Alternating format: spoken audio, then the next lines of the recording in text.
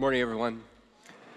We are in a series, if you're not used to being with us, called Follow Me. It's just very simple, and it's about following Jesus in real time.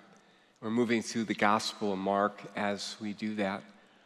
And one of the things about being a follower of Jesus is that if you're really seriously going to follow him, he's going to change your life. He's going to ask you to allow him to change you. And a lot of us don't like change. How many of you don't like change? Just be honest, all right?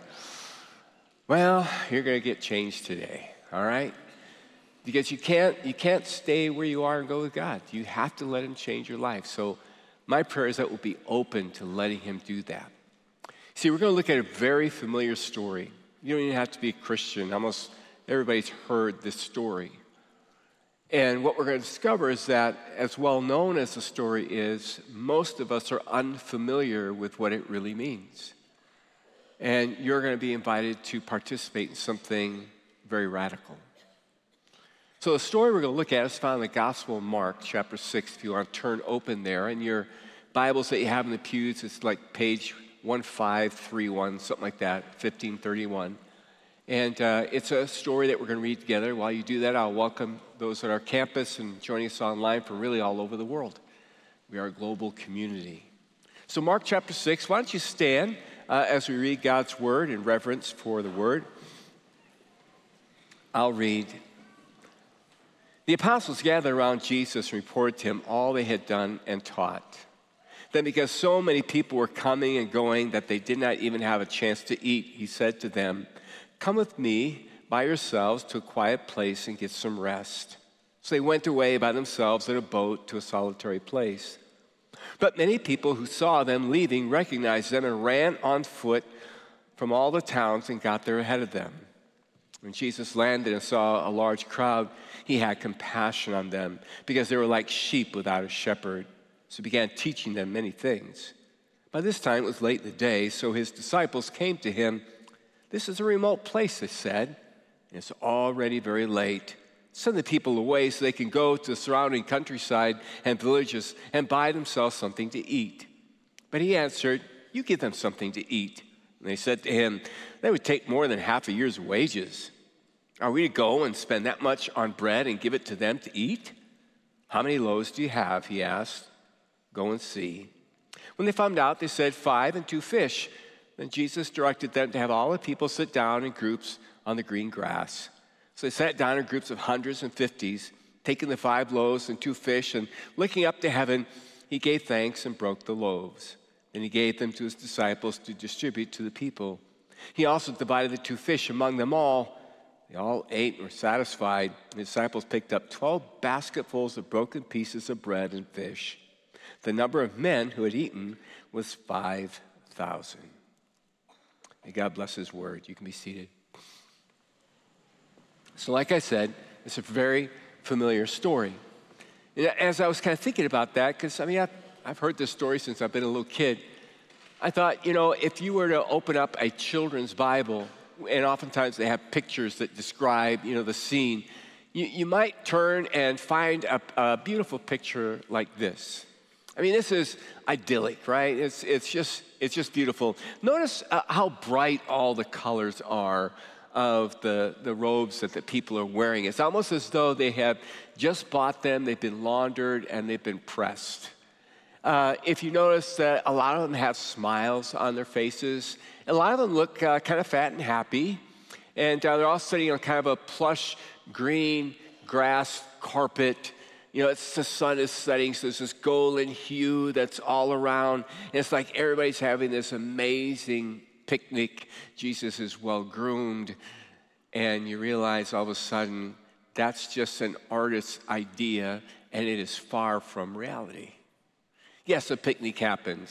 Yes, there are 5,000 men. Multiply that with women and children. It's estimated there could have been 10 to 15,000 people. This is quite an event. And I could tell you, that there are some principles here we could explore. I could say, for instance, let's explore the principle that little is much in the hands of God. There are songs about that, and that would be true.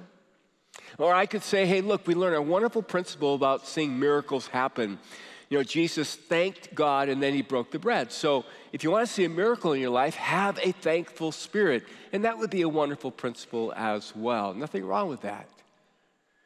But actually there's something going on here that is more serious and kind of disturbing that's taking place here. And I say it's kind of disturbing because if you take it to heart, it will disturb your soul. Because what's happening here is that we have a revolution that's starting. This is actually an event that's meant to kick off the Jesus Revolution. And I'm not talking about the movie by that name. I'm talking about this very authentic revolution that Jesus is starting and that he invites all of his followers, that includes you and me if you call yourself a Christian, to be a part of. And part of our responsibility is to carry forward this revolution in our lifetime. And in essence, what I'm saying is Jesus has called you and me to be revolutionaries. And so the question is, will you come apart from this world? Will you come apart from our culture, and will you decide to become one of his revolutionaries? You say, well, what does that mean? What kind of revolution is he leading? Well, to answer that question, I want to put on the screen a map. The reason I want to do this is a picture of Israel and what it looked like in Jesus' day. And the area that we're talking about where the story is happening is the region of Galilee to the north of Israel. And the reason that's so important is because it was a hotbed for fanatics. It was a hotbed for revolutionaries. You see, in 722 BC, the northern tribes of Israel, there were 10 of them, were basically scattered by the Assyrians. And from that moment on, it just seemed like wave after wave of invading armies would take over this entire area. And it's like the Jews lost their homeland as a result of it. The few who remained there and settled there were disgruntled and unhappy. I mean, they were, at this point in time, they were under the oppression of Rome. They struggled to eke out a living. Taxes were heavy. And they're sick and tired of the pagan influence that was all around them. They wanted their homeland back, so to speak. And so you had a group of them that became known as the Zealots. And the Zealots were in essence, like terrorists that worked against the Roman government to try to usher in a new era for Israel. And they were hoping for and praying for a messianic kind of figure who would show up and help lead their cause. And so you can imagine when they saw Jesus and heard Jesus and watched his miracles, turning water into wine or multiplying the bread or raising the dead or curing the leper and doing all the kinds of things that Jesus did. It was like God had answered their prayers. Like, here is the guy, this guy will lead our revolution. So isn't it fascinating that Jesus shows up into this region? He's got 5,000 men, that's a big army, right? That he's feeding and doing a miracle with, and then add their women and children. I mean, it's volatile. It's a volatile atmosphere. In fact, John in his gospel, John chapter 6, where he describes this whole scene, he tells us that basically what happened is they got so excited about Jesus, they wanted to make him king.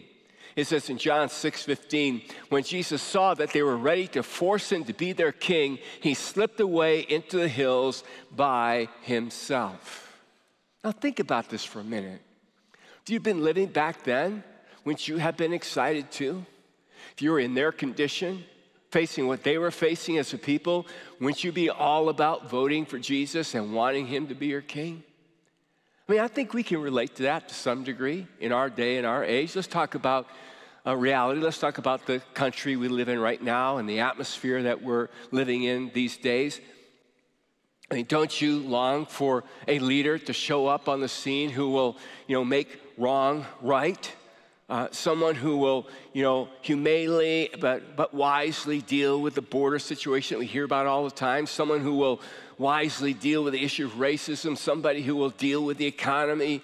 Somebody who will deal with, wokeism, and somebody who will put us on a socially correct path. I mean, don't you kind of long for that to happen? Am I right? Wrong. Wrong. And they were wrong. And the kind of person they wanted and the kind of revolution they wanted. And so many of us, I'm sorry to say, are wrong in the kind of person that we're looking for and the kind of revolution that we want. You say, where are you going with that? I don't know if I like what you just said. Well, let me put it into a couple principles. For instance, Jesus will never bring the kind of revolution the world then and now, and listen, some Christians are looking for. He's going to disappoint a lot of us if we think he's going to bring the kind of revolution that so many people think our nation needs and the means by which they think it can happen. Let me read it one more time. Jesus will never bring the kind of revolution the world and some Christians are looking for. Instead, look at this principle. Jesus brings a revolution nobody expects, but everybody needs. He wants there to be a revolution. He wants there to be a revolution in America and Canada and France and England and Germany and Russia and China and Japan, wherever it is. He wants there to be a revolution. He started the revolution. He wants us to bring it, but not the way the world does it. Not the way the world does it. He's got an entirely different way or means by which he wants to do this. Look at verse 34. It says, when Jesus landed and saw a large crowd, he had compassion on them. Finish it with me out loud. Because they were like sheep without a shepherd. So he began teaching them many things. That passage of scripture, when it said, when Jesus saw them and said, look, they're like sheep without a shepherd, Jesus is actually taking that from the Old Testament. And I give you the reference. You can read it later on. It's found over in Numbers chapter 27, verses 15 through 17. It's actually a prayer by Moses. Let me read it for you. Then Moses said to the Lord, O Lord, you are the God who gives breath to all creatures. In other words, you're the source of life. Please appoint a new man as a leader for the community. Give them someone who will guide them wherever they go and will lead them into battle. So the community of the Lord will not be like sheep without a shepherd. Well, that's interesting, isn't it? And God heard Moses' prayer. God answered that prayer because he gave the people who? Gave them Joshua. And Joshua becomes this great military leader who will lead the people of Israel into the promised land. They will conquer the promised land. They will defeat armies. They will take cities, and they will make it their own because God promised it to them. And Jesus quotes from that prayer. And he sees the people. He has compassion on them. But he's not there to lead them into battle. He's not like Moses, that he's going to deliver them out of the grip of Rome. And he's not like Joshua, where he's going to conquer the land and give it back to them. He's a different kind of Moses. He's a different kind of Joshua. He's come to deliver them from a far greater power, and that is the power of sin and death. And that's what he's come to deliver you and me from. And he's come not to conquer turf and territory. He's come to conquer our hearts and introduce his kingdom into our lives. And then he's called us and he's released us into this world then to lead this spiritual revolution someday. So let me remind you again of our principles. Jesus will never bring the kind of revolution the world and some Christians, many Christians in America, are looking for today. Instead, as I said, he did come to lead a revolution nobody expects, but everybody needs. So the question is, well, what kind of revolution is that, and what does it look like? And to answer that question, we got to go back into the story for a moment. And I just want to have you look in your Bibles at a couple of sentences. Look at verse 34. It says, and so he began to teach them many things. So he sees them like they're sheep without a shepherd. And it says he began to teach them many things. Verse 41, taking the 5 loaves and the 2 fish and looking up to heaven, he gave thanks and broke the loaves. And he gave them to his disciples to distribute to the people. He also divided the 2 fish among them all, and they all ate and were satisfied. Now, in our world today, to this very moment, when people want to lead a revolution, whether it's in society, in our country, or some other country in the world, normally the revolutionary leaders will train and equip the revolutionaries that are going to join them with 2 things. One is what I would call words of violent, threatening rhetoric, right? Things to say, whether they're true or not, to kind of incite and gather people and build, chaos and momentum. And then the second thing they'll do is they'll equip them with weapons. In ancient times, bows and arrows and spears and shields. In modern times, guns and, bombs and the kinds of things that we see today. But you know what Jesus does? He shows up to lead this revolution, and what he does is he leads it with 2 things. First, and I brought my big honking Bible out, all right? First, with the word, okay? With the word. It says he sees their need, he sees them like sheep without a shepherd, and he began to preach or teach them his word. And then he calls his disciples together, and he equips them to be distributors of bread distribution.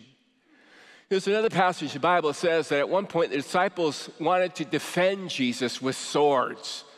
These guys wanted a sword in their hand. The zealots wanted a sword in their hand. And what does Jesus put in their hand? A loaf of bread. That had to be kind of like anticlimactic, on guard. Got my bread. And it feels silly, doesn't it? I mean, can you imagine going to work tomorrow or going to school? I see our students here tomorrow. Or going to gym or going to your neighborhood or going out into society and this is what you have to bring. The Word of God and a loaf of bread. This is how Jesus says he changed the world. Word and bread, not politics. Not economics, not all the kinds of things our world is looking to. He says you will change the world, you'll lead a revolution that involves both my word and the distribution of bread. See, the way Jesus changes the world is one life at a time. First, he changes our heart. When we acknowledge that we're sinners and we confess to him our sinfulness and we ask for his forgiveness, which he's already granted to us. And we let him wash away our guilt and our shame, and his Spirit comes into us, and we begin to live by his truth. He begins to change us on the inside. Our thinking changes, our emotions change, our habits, our conduct changes, our relationships change, and that affects the people around us, who affects other people around them, and soon you have a movement, and then you have a revolution. And somewhere along the line, we've forgotten about that. Somewhere along the line, we've forgotten what it means to be the church. Their church has become a building, an institution that we attend. No, you and I, we are the church. We are the revolutionaries that God is called to go into this world and bring change to this world. When you and I think about bread, as well-to-do Americans compared to the rest of the world, for you and me, bread's like carbs, carbohydrates. In fact, there's some of you that if I said, do you want this bread? You go, oh, no. If it had, 9 seeds of grain in there and was a darker color, maybe I'd have a little bit of it. No, look at that white bread. No, that's not good. Give me a salad. I wouldn't say that. I love bread. But in Jesus' day, this is life and death. In Jesus' day, people live hand to mouth, day to day, never knowing when they're going to have another piece of bread. This is life. And in some places of the world that I go on your behalf, like in Africa and other places of the world, folks, this is life, to have a piece of bread. You're not going to starve today. So isn't it interesting that in John chapter 6, Jesus, in this story, John gives us more commentary. Jesus says, I am the bread of life. Whoever comes to me will never be hungry again. Whoever believes in me will never be thirsty. I am the true bread that came down from heaven. Anyone who eats this bread will not die as your ancestors did, even though they ate the manna, but will live forever. So Jesus says the way you start and lead this revolution is you have to take me in. You've got to take my life into your life. And the way you lead the revolution is you let me live out of you. You offer my life to others so that their lives can be changed as well. That's what he's called you and me to do. I mean, think about it. What good would it have been if Jesus had led a political revolution? If he had taken his great power and allowed Israel to have the land back and defeat the Romans, what good would that do? Because when they died, they would perish. For God so loved the world that he did not lead a political revolution. For God so loved the world that he gave his only begotten Son. And whosoever believeth on him should not perish but have everlasting life. For God did not come into the world to condemn the world, but that the world through him might be what? Might be saved. See, Jesus comes to meet our ultimate and greatest need. And when you look at our world right now and you're thinking, man, this world is so crazy. Why are my peers at school or at work, and when I turn the news on, our politicians, and what is all this weirdness that's going on, all this chaos, this dissatisfaction, what's going on in our world right now? What's going on is our world's in convulsions right now because we know something's wrong, but we're looking to all the wrong places to find an answer. We're looking to all the wrong places to find an answer. And one of the things that should prove to us that God's word is true, that Christ is who he is the fact that nothing else works. Nothing else works. Everything we're trying doesn't work. There was an atheist philosopher by the name of Jean-Paul Sartre. He was a French philosopher that did not believe in God, but he says something really profound. And I want to quote it for you. He said this before he died. He said that God does not exist, I cannot deny. In other words, I don't believe God exists. I can't deny that. God does not exist. That God does not exist, I cannot deny. Now listen to this. That my whole being cries out for God, I cannot forget. Isn't that interesting? I don't believe in God, but there's something inside of me that keeps crying out for God. And that's our world today. We live in a world that, in a sense, wants to say there's no God, or they want to dumb God down and make God more culturally acceptable, and none of it satisfies, and yet there's this longing in us that says something's not right.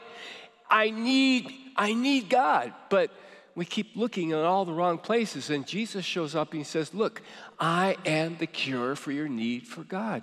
I alone have the answer that will heal you, that will mend your life and your marriage and your family, that will set a nation straight. Jesus is the answer. It's not a political figure. It's not a political party. Jesus is the answer. And his word is the answer, and his life is the answer for everything that we need. So let me remind you, what in essence have we learned so far? That Jesus gives life through his word. Because his word, right? Because Jesus preached, remember he preached the word because his word reveals the source of life. And that is him. That's why Jesus said, I am the way, the truth, the life. No man comes to the Father but through me. But I want you to notice as well that Jesus also imparts life, not just through his words, but also through his actions. Have you ever wondered why Jesus did miracles? What's the point of a miracle? Why do people do spectacular things in our society, whether it's celebrities or athletes or whatever? Why do people do spectacular things? Oftentimes it's to draw attention to themselves, right? And we go, ooh and ah, wow, see what he could do, I can't do that. See what she did, oh, I wish I could do that. Wow, right? Well, when Jesus does miracles, there's a sense, John tells us, that he does it to show that he's come from God. But the reason why Jesus does miracles is to draw our attention to his power to restore, or to draw attention to his restorative power. Let me explain what I mean. You know, we look at our world, and oftentimes we'll talk about nature, and we'll say, well, that's the nature of the beast, or that's the nature of things. He or she is just acting out their nature. That creature is just acting out its nature. And if something happens in nature, like a disaster, we'll say it's a natural disaster, right? And if you hear about something really miraculous, oftentimes what we'll say is, wow, nature was suspended so that something unnatural could happen. I want you to know that that's all wrong. I want you to know that the world that you and I are living in right now and what's happening around us is not natural. Everything that's happening around us right now is unnatural. It is unnatural to die. Did you hear that? And if it was natural for us to die, we'd have no issue with it. Can you imagine how much money is spent trying to look young? How much money is spent trying to defeat death? Sickness is unnatural. Poverty is unnatural. Racism is unnatural. Violence is unnatural. Murder is unnatural. All the things that are wrong with our world, they're all unnatural. So whenever Jesus does a miracle, here's what he's doing. He's suspending the unnatural and he's doing the natural. In other words, when Jesus does a miracle, he's showing us the way it was all supposed to be in the first place, till we messed it up. And he's showing us what it will be like someday when he returns. But in the meantime, he's called you and me as his followers to go into this world and continue to do miracles by acting and speaking in his name. We're to show the world the miracle of the natural.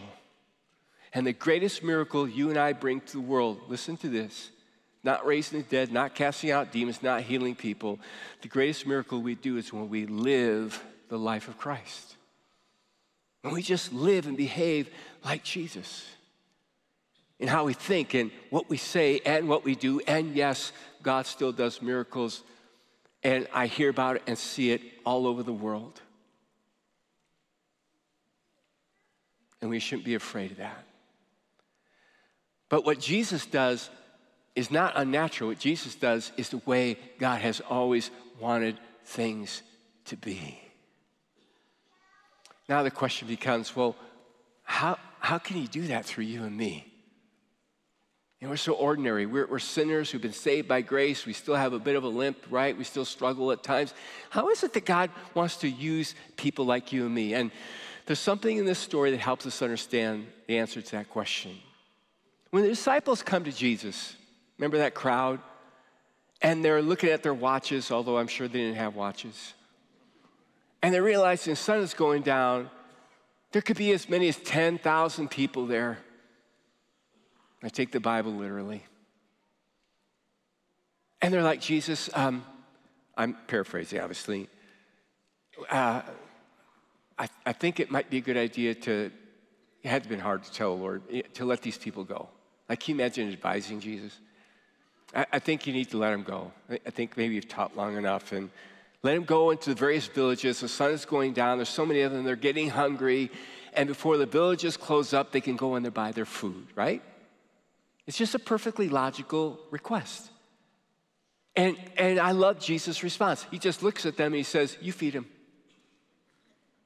And that had to be really overwhelming for them. Really? Us?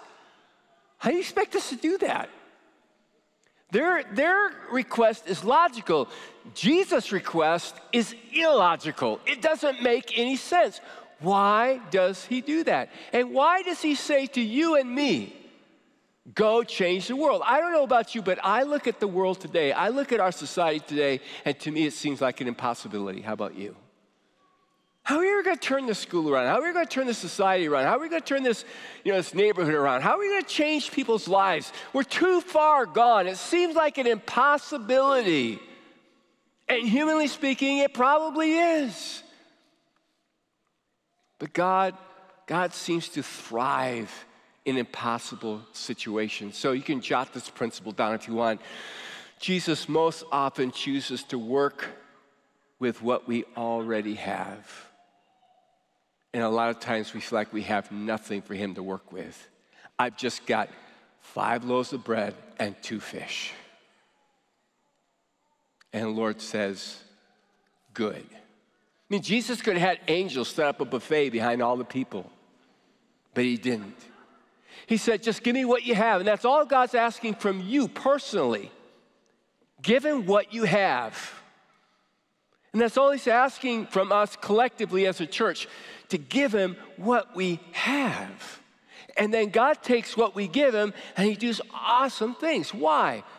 Last principle, because Jesus loves to demonstrate his power through the weakness and lack of resources of his followers. Because then he gets the glory. Tim Keller, one of my favorite authors and pastors, puts it like this. He says, if you go out knowing it's impossible, knowing you're unqualified, knowing it will take a miracle, and here's the important part, and you go out to do it anyway, then and only then will Jesus do his restoration work through you. Then you'll see miracles. It's like you go, I don't have much, but you told me to go, so we're going to go. Then Jesus is going to show up, so to speak. And then Keller goes on. I want to finish the rest of the quote for you. He says this. It's not God's intention that we should be in ourselves adequate to our tasks. Rather, he wants that we should be inadequate. If we only accept the tasks which we think are adapted to our powers, we are not responding to the call of God. And this is, so people like Cal and me, we love this part. Listen, the church is always in a crisis and always will be. There will be difficulties, limitations, insoluble problems, lack of people and money, a menacing outlook, endless misunderstandings and misrepresentations. We are not only to do our work despite the set things, they are precisely the conditions requisite for the doing of it. I love that. Because what Keller's saying is what we know from the scriptures. You're always going to have problems. You're always going to lack resources. You're always going to feel like you're not big enough, that you don't have enough. And that's the way God has always intended it to be, from Genesis to Revelation. Look at Israel, look at the church. It's what he's always expected. Why? Because then we'll look to him. And then he'll show up. Folks, God is giving you and me an opportunity to lead a revolution in the Twin Cities. And there are things happening right now that you don't even know about through Wooddale Church. And that's why I've asked Pastor Kyle to come up and tell us how we can get in and lead this revolution. Kyle?